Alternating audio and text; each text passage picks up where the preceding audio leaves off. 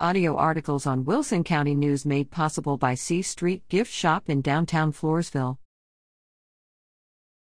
We will see an end to the gift of God's long-suffering.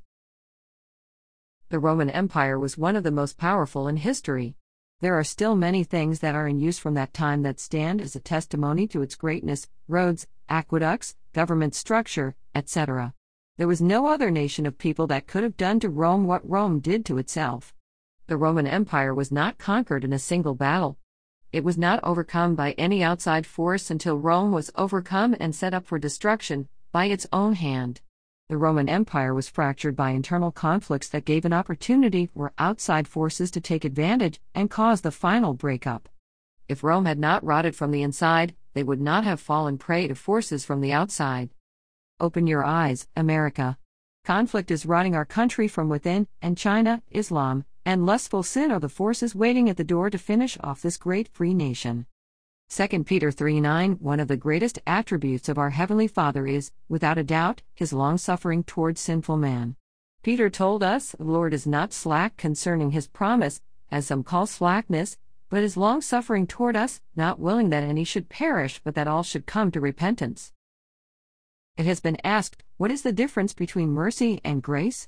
I have heard the following explanation: grace is where God gives us what we do not deserve. Mercy is where God does not give us what we deserve.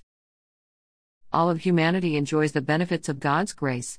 The very air we breathe, the sunshine each and every morning, and every good gift that God gives in a physical way are a manifestation of His wonderful grace. It was God's grace that sent His Son and provided instruction in the way of salvation, Titus 2:11. It was God's grace that established the church and demonstrated the manifold wisdom of God. It is God's grace that allows men another opportunity to repent and obey the gospel, even when they are living in open rebellion.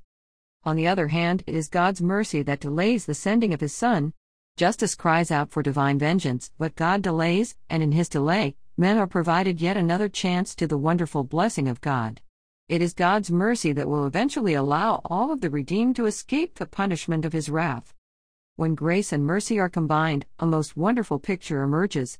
When writing his letter to the church in Rome, the Apostle Paul chastised the rebellious Jews and reminded them, "Or do you despise the riches of His goodness, forbearance, and long-suffering, not knowing that the goodness of God leads you to repentance?" Romans 2:4. The riches of His goodness bespeaks God's amazing grace, while God's forbearance and long-suffering point us to His great mercy.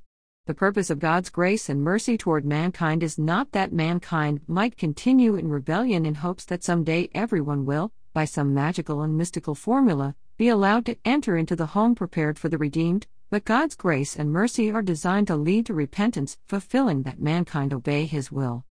The long-suffering of God is not a bottomless pit wherein He will continue to tolerate the foolishness of men. Long-suffering is being extended in view of the fact that there may be a few men and women with tender hearts that can be touched by the gospel. Only God the Father knows when the gavel will sound, and time will be no more. When that moment arrives, God's patience will have been exhausted, and all of mankind will witness the coming of the Lord in judgment. AI, artificial intelligence, essentially a computer program, is increasingly dictating how mankind is to live. It has already declared itself to be a god, has avatars preaching, and is rewriting God's word. Do you think God is ready and willing to be replaced?